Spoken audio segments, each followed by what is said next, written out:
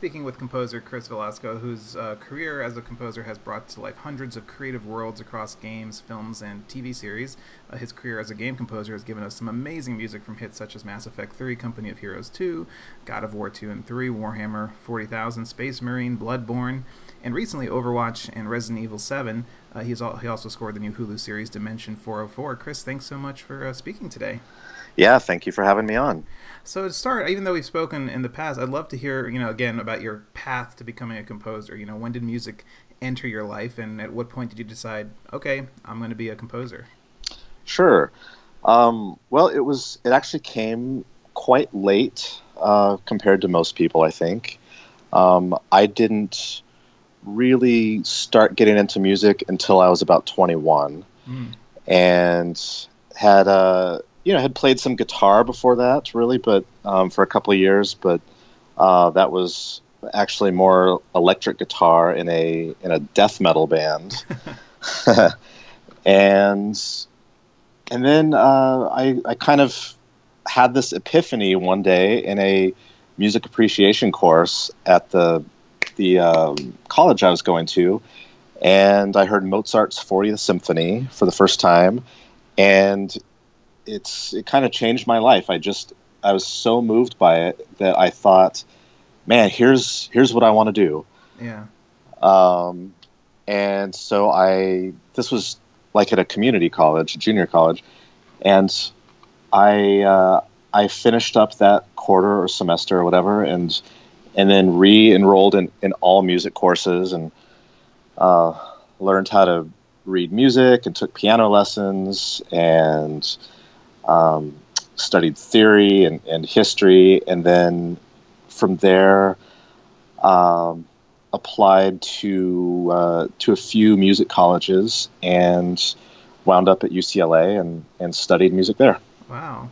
So, you're extremely well known and in demand for your work scoring video games. And so, what about video games attracts you as a storyteller? And are they creatively rewarding in a different way than fixed narratives like film and television? Well, um, having worked across sort of multiple platforms now, games, film, TV, yeah, they I can now say they are certainly different. The reason I kind of started in games is that just at the time it sort of felt like the path of least resistance, really.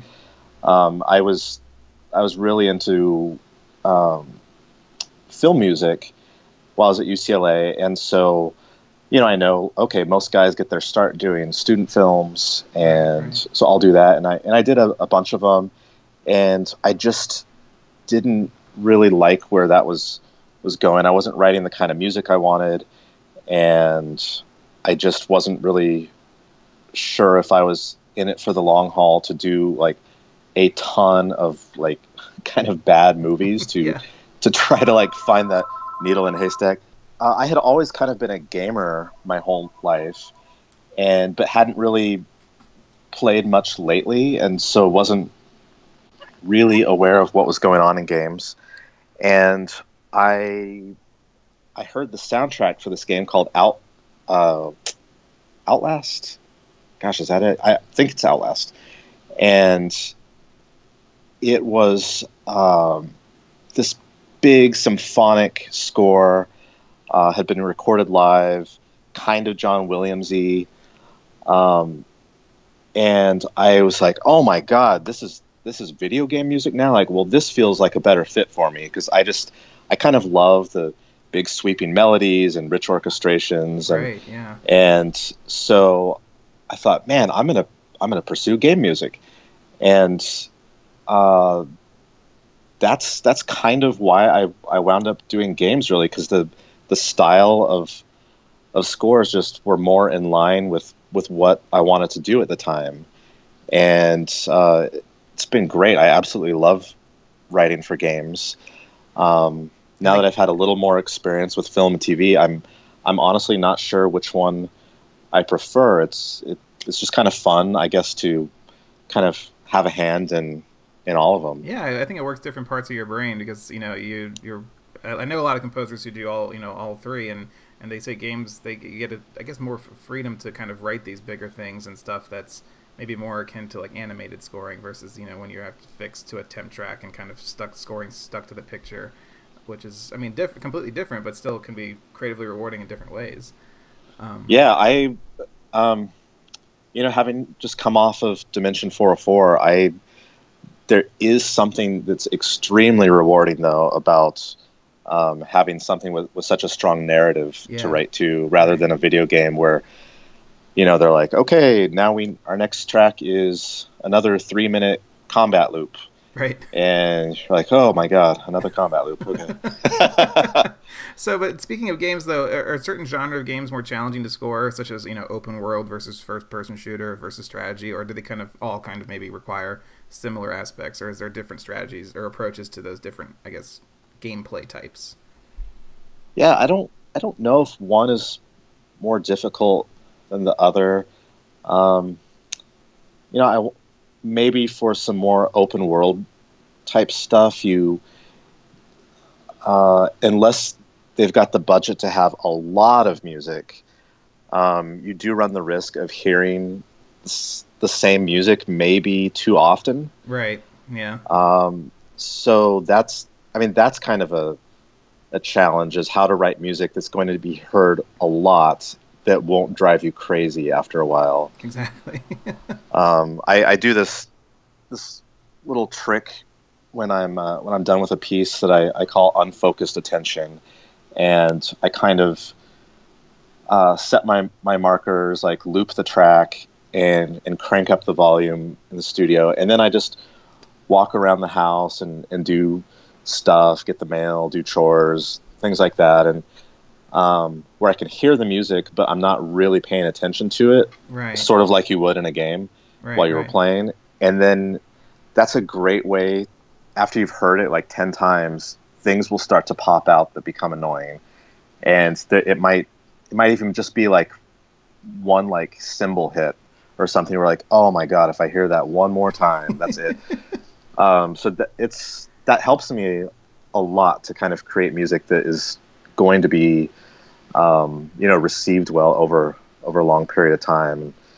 Unfortunately, sometimes what your favorite part of the piece might be the one that is constantly sticking out, and you've got to go edit yourself. Right. Yeah. So with with film and TV, there's so many different ways to approach scoring, such as some composers write suites before the film is even in production, if they're lucky enough to be on board that early. Writing music for the editor to edit to, reworking it later, coming in when the film is cut and spotting it then. But for games, is there like a set process of how they are scored? Like, oh, the composer comes in at this stage of production, or is it more like film and TV where it can change pretty much depending on how every, I guess, production developer works?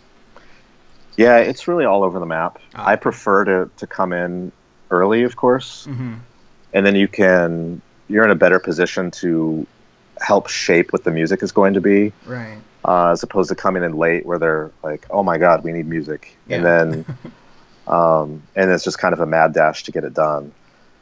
But I'm on let's see, 2 game projects right now that I've been on for probably 2 years. Wow. And that's not straight working for 2 years all the time. It's kind of off and on, but it's really given us the time to kind of step back and view the score and make adjustments where we need to. And I definitely prefer that as opposed to just coming in and done it a few times on like Clive Barker's Jericho and even Mass Effect 3 sort of, but where it's just not a lot of time. It's like, oh, okay, just go, like don't think about it, just go. Turn it out, yeah. But two huge games that you're part of the composing teams for recently was Overwatch and Resident Evil 7, both very different, and both composing with a group of other guys. Great team of composers. But so like for Overwatch, what was the approach and what was the goal for music here that may have differed for what Resident Evil needed, which was had a lot to do with timing and building suspense? Yeah, well, for Overwatch, all I did on that game was kind of the main theme. Okay. And the demo process to work on Overwatch was they had their big announcement trailer, and so it was kind of to score the trailer, and then whoever's piece they liked best was kind of then retained to do the trailer, and then would presumably be on the rest of the game. So I scored the trailer. They really liked it. I got hired, and then I had to leave for Spain. Actually, I had a concert there, and I was getting married. Oh wow! and so yeah, I was kind of hoping that they would be able to wait for me when I got back, but they were not able to. And so yeah, so Neil Acree actually came in and wrote a bunch of the opening cinematic. The first like minute or so is my score, and then they kind of from there, that theme I used on that was kind of reiterated for the main theme. But that's really all I did. At first, that game was actually not going to even have music other than the theme. Oh wow! And then that changed a bit. There's still not a ton of music in it actually, but yeah, I mean I love Blizzard. I love working with those guys. Overwatch is a super fun game, and I was pretty excited to have the theme that everybody knows when you load it up. Yeah, for sure. So, and for Resident Evil, which is another, I mean, scared the shit out of me playing it, but with a horror game like that, where it has a lot to do with timing and suspense, and in a horror film, it's all about the way the movie's edited. I think it's very similar to comedy, where timing is key there. But how does it function in a game where the player sets the pace? So what is kind of the function of music in something like that? Well, Capcom has a really great in-house audio team. Yeah, right. Including a bunch of composers. Exactly, yeah. And they, they're the ones responsible for implementing the music, and which is what's great about having an in-house music team, because they're in the trenches like every day, and they see what the game is shaping up to be and know how to use music most effectively in there. And so, all credit goes to them for really establishing the pacing of the music and then figuring that out and, letting me know how it should be written. But we also tried something a little bit different on this one and wrote in a style called musique concrète, which I was sort of familiar with, having studied it a little bit at UCLA, but just more of like in passing, like, oh yeah, here's a thing that was kind of done and nobody really does it anymore, and now let's move on. Right. But was a very famous Japanese composer named Toru Takemitsu, who was quite famous for doing this musique concrète style in a lot of films. And it's essentially taking lots of different sound sources, playing them, recording them, and all to tape back then. Mm-hmm. And then, much like a film editor would back when they were using tape, but go through and splice things that cut and splice and play things backwards, even scratch the tape up with like razor blades a little bit to add distortion into it. Wow. And create this kind of sonic landscape that wouldn't really exist any other way. And it's quite unnerving actually, because your ear really never knows what's going to come next. Yeah, exactly. And so in the past, this was all done mostly with electronic type instruments, but for Resident Evil, we wanted everything to be organic. So before a single note was written, we recorded just a ton of string effects with this recording orchestra in Los Angeles called Cinema Scoring. and then recorded two vocalists to just do all kinds of just weird VO stuff, and kind of the typical like whispering and shouting and murmuring, and then also things like pretending they were asphyxiating or drowning, and just a lot of like pretty disturbing noises. Yeah. And then had this guy Brian up in Canada record just a ton of other effects, like sound effect type stuff, and some of them were instrument based, like sort of doing prepared piano, prepared guitar type weird stuff, but then he also recorded things, even like a beehive, like full of bees, went out there and recorded these things swarming around, and wow. And then we had this bespoke contact instrument created specifically for the project that had the string effects, the VO effects, and the sound effects, and we used that as the template for the entire score. So all the composers were using the exact same instrument, and then we kind of did this musique concrète style to do the score, and it's kind of minimalist for a lot of the time. I also did some of the boss fight stuff, but which is a little more traditional. But I think doing it this way lended itself to be a really creepy, atmospheric score, just with kind of unexpected stuff happening. Yeah, I mean, it is.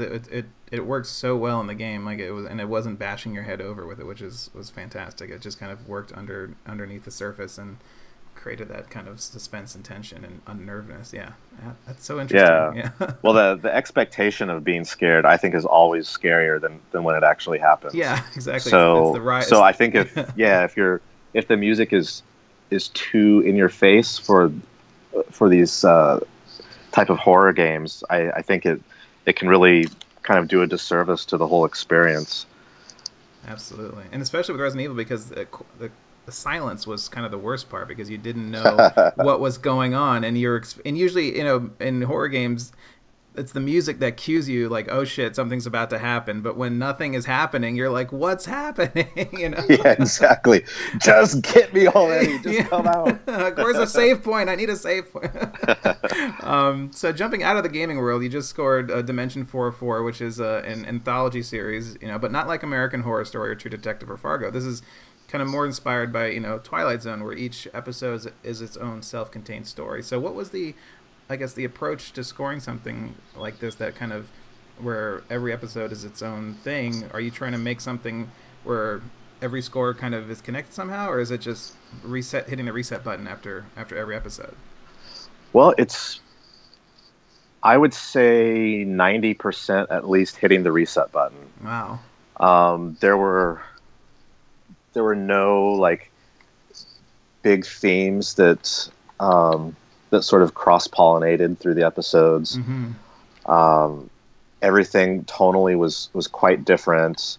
The first one I did, the episode was called Kronos, and that's just kind of a big orchestral kind of 80s adventure, like Silvestri, Goldsmith, Williams type thing. Yeah.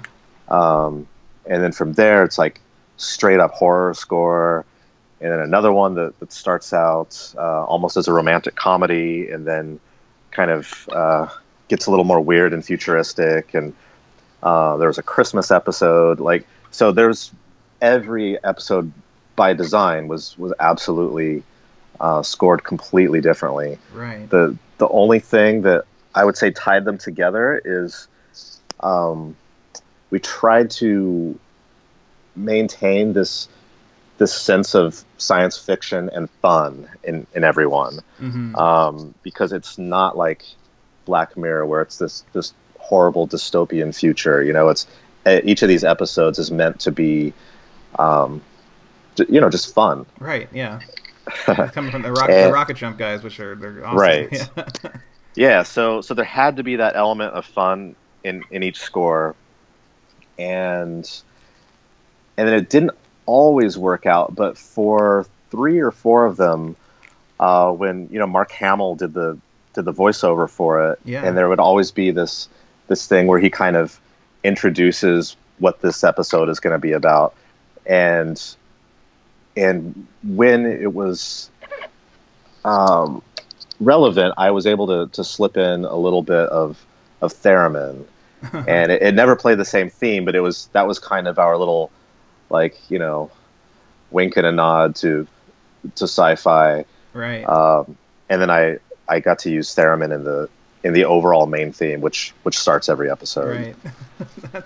That's awesome. So would you say that this was more challenging than something like Freakish, which was also for Hulu last year, but which had more of a season-long arc? Is it more challenging, or is it more fun to be able to just change styles very quickly?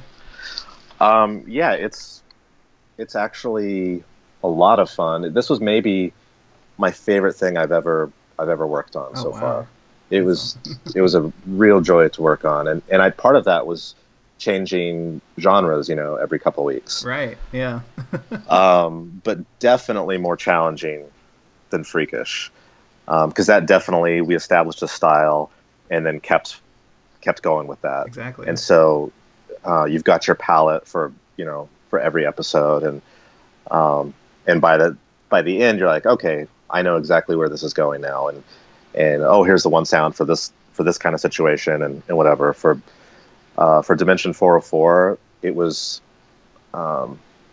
every 2 episodes is essentially a feature-length movie. Yeah. So it was not wall-to-wall music, but close. So just a lot of writing. Wow. Well, Chris, I want to congratulate you with all the recent projects. It's fantastic, and your music is always, some of my favorite stuff. So I just wanted to thank you for your time today, and good luck with everything that's coming in the future. Can't wait to hear what's next. Yeah, thank you so much.